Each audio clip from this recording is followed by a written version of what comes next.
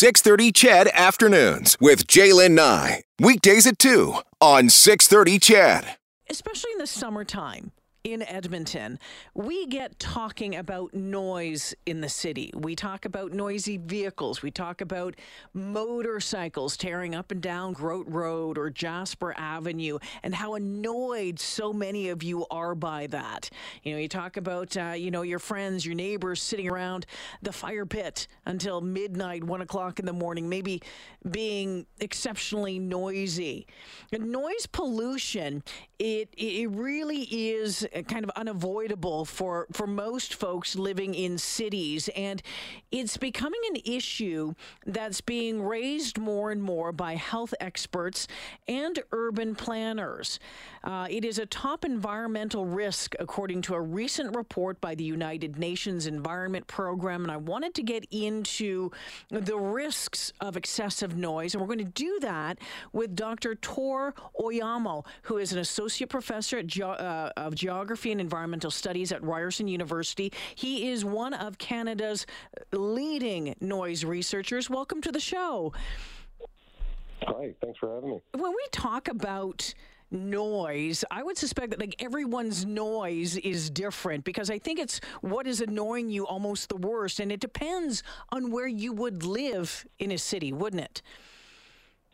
Yeah, of course there's some subjectivity there in terms of what each of us are annoyed by or would call unwanted sound, which is really the simple definition of it, but we do focus mostly on transportation sources like road traffic noise, rail traffic noise, and air traffic noise, because they're the most common, they're the noisiest, and they're the ones that are increasing most broadly, I guess, across cities.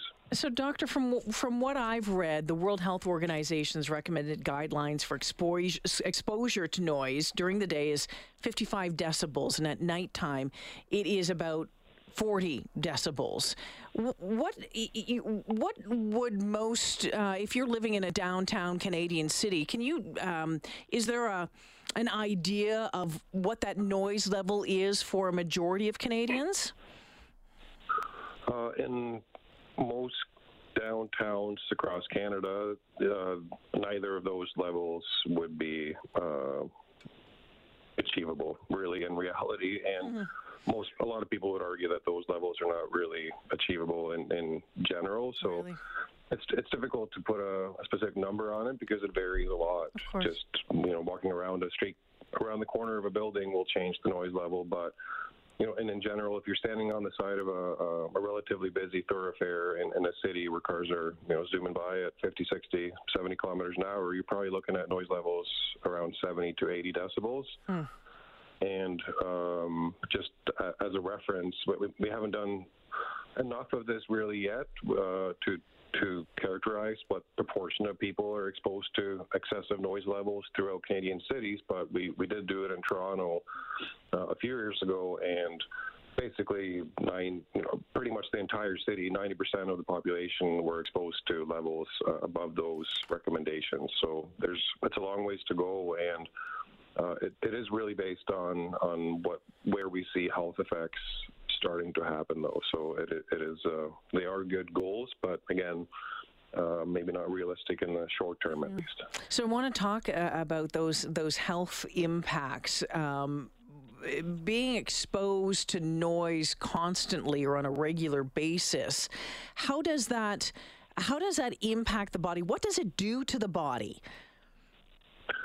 Well, as we talked about earlier, we all know it's annoying, and annoyance can be characterized or broken down into different components like disturbing our daily activities or disturbing speech. But annoyance and sleep disturbance are really the two main mechanisms through which noise will increase stress levels in our body. So either one of those can lead over a long period of time to sort of a constant activation of stress responses. So it doesn't, we talk about the fight or flight mechanism that we all have, which can be, of course, very, very strong and when it needs to be, but it doesn't have to be 100% activated. It can be sort of mildly activated constantly, which sound is something we evolved to listen to and care about and try to figure out what it means.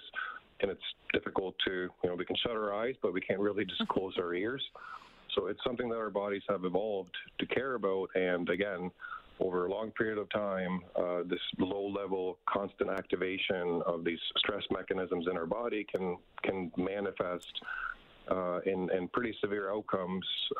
Like annoyance is in and of itself an unhealth outcome, I would argue, but we see things like heart disease, increased risk of heart attacks, stroke, diabetes are the main ones to date that have been demonstrated with pretty strong or very strong evidence. When you take a look at a city like Edmonton, it is pretty much built, if you have a vehicle, you're good to go. We're still expanding, our LRT system, that sort of thing.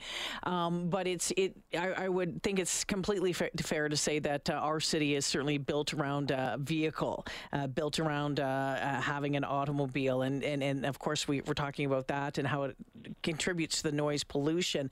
How can urban planners start to look at changing that? And is that feasible in every city? Well, I'm an optimist, I guess, so I would say yes. I mean, we build the cities for ourselves, so we decide what we want them to be like and what we want them to be like to be in. And if all we care about is how convenient they are to drive around, then that's what it ends up being. But yeah, you're right. We're locked in a certain way where, the infrastructure, the structure of the city itself is, of course, not going to change overnight, but, we got to start somewhere, and that is in terms of new developments, redevelopments, are, of course, where it should be prioritized now that we have the evidence. And then there's lots of smaller things that can be done in areas where we can't really go in and restructure the built environment in its entirety. Traffic control, it's not necessarily a popular idea or a mechanism, but the most simple and effective way to reduce noise levels would actually just be to enforce speed limits. That would be, and it's a win-win, I guess, for the city in many ways. But yeah, that's kind of where it starts, and rerouting, changing, the flow of traffic in certain ways to avoid higher population densities. There's lots of things that have been tried, tested, and shown to be effective. There just has to be a will. There has to be a will, and I suspect, it would appear that in maybe a majority of cities that will isn't there. But there are some cities that are showing that will and have changed things. Tell us about one of them. I would actually highlight Edmonton. It's across Canada or among Canadian cities. Edmonton has been one of the most proactive cities in terms of how noise bylaw or enforcing the noise bylaw or using monitoring or keeping up with technology and methods to use evidence-based policy guidance, I guess, and demonstrating sort of a will to do that there. I guess it's the only city, as far as I know, that actually put a sound level camera in place somewhere downtown there. I don't actually know if it's still in place or how well that went over with the public, but I mean, that's a pretty innovative and I think a good solution, especially to what you mentioned at the top of this discussion, motorbikes that might have exhaust pipes that are, not legal and produce really excessive levels of noise. That was not the answer I was expecting at all. I have to tell you, at all. But I appreciate that. And yeah, the city, because a lot of people are really ticked off about, especially and I'm just going to say noisy motorcycles. And as a motorcycle rider, I'm going to lump myself in there as well. But a lot of folks were upset about it. And yeah, there was monitors along there. They've been pulling people over and that sort of thing. So interesting that you would highlight Edmonton. Before I let you go, how do you quiet your world when things are noisy? I mean, you're the expert. Do you have any advice? That's a good question. I go to quiet places, I guess. I take, I appreciate natural environments whenever I can get to them, and it helps you kind of reset and appreciate it. That's about it, really. That's about it right now. Want to thank you for joining me this afternoon. Appreciate your insight into this. Thank you so much. Thanks for having me again. Take care. Dr. Tor Oyamo joining us this afternoon. He is one of Canada's leading noise researchers and talking about what extended, being around so much noise all the time, the impact that can have on your body, and what cities are doing, or maybe what they should be looking at doing long term to deal with it.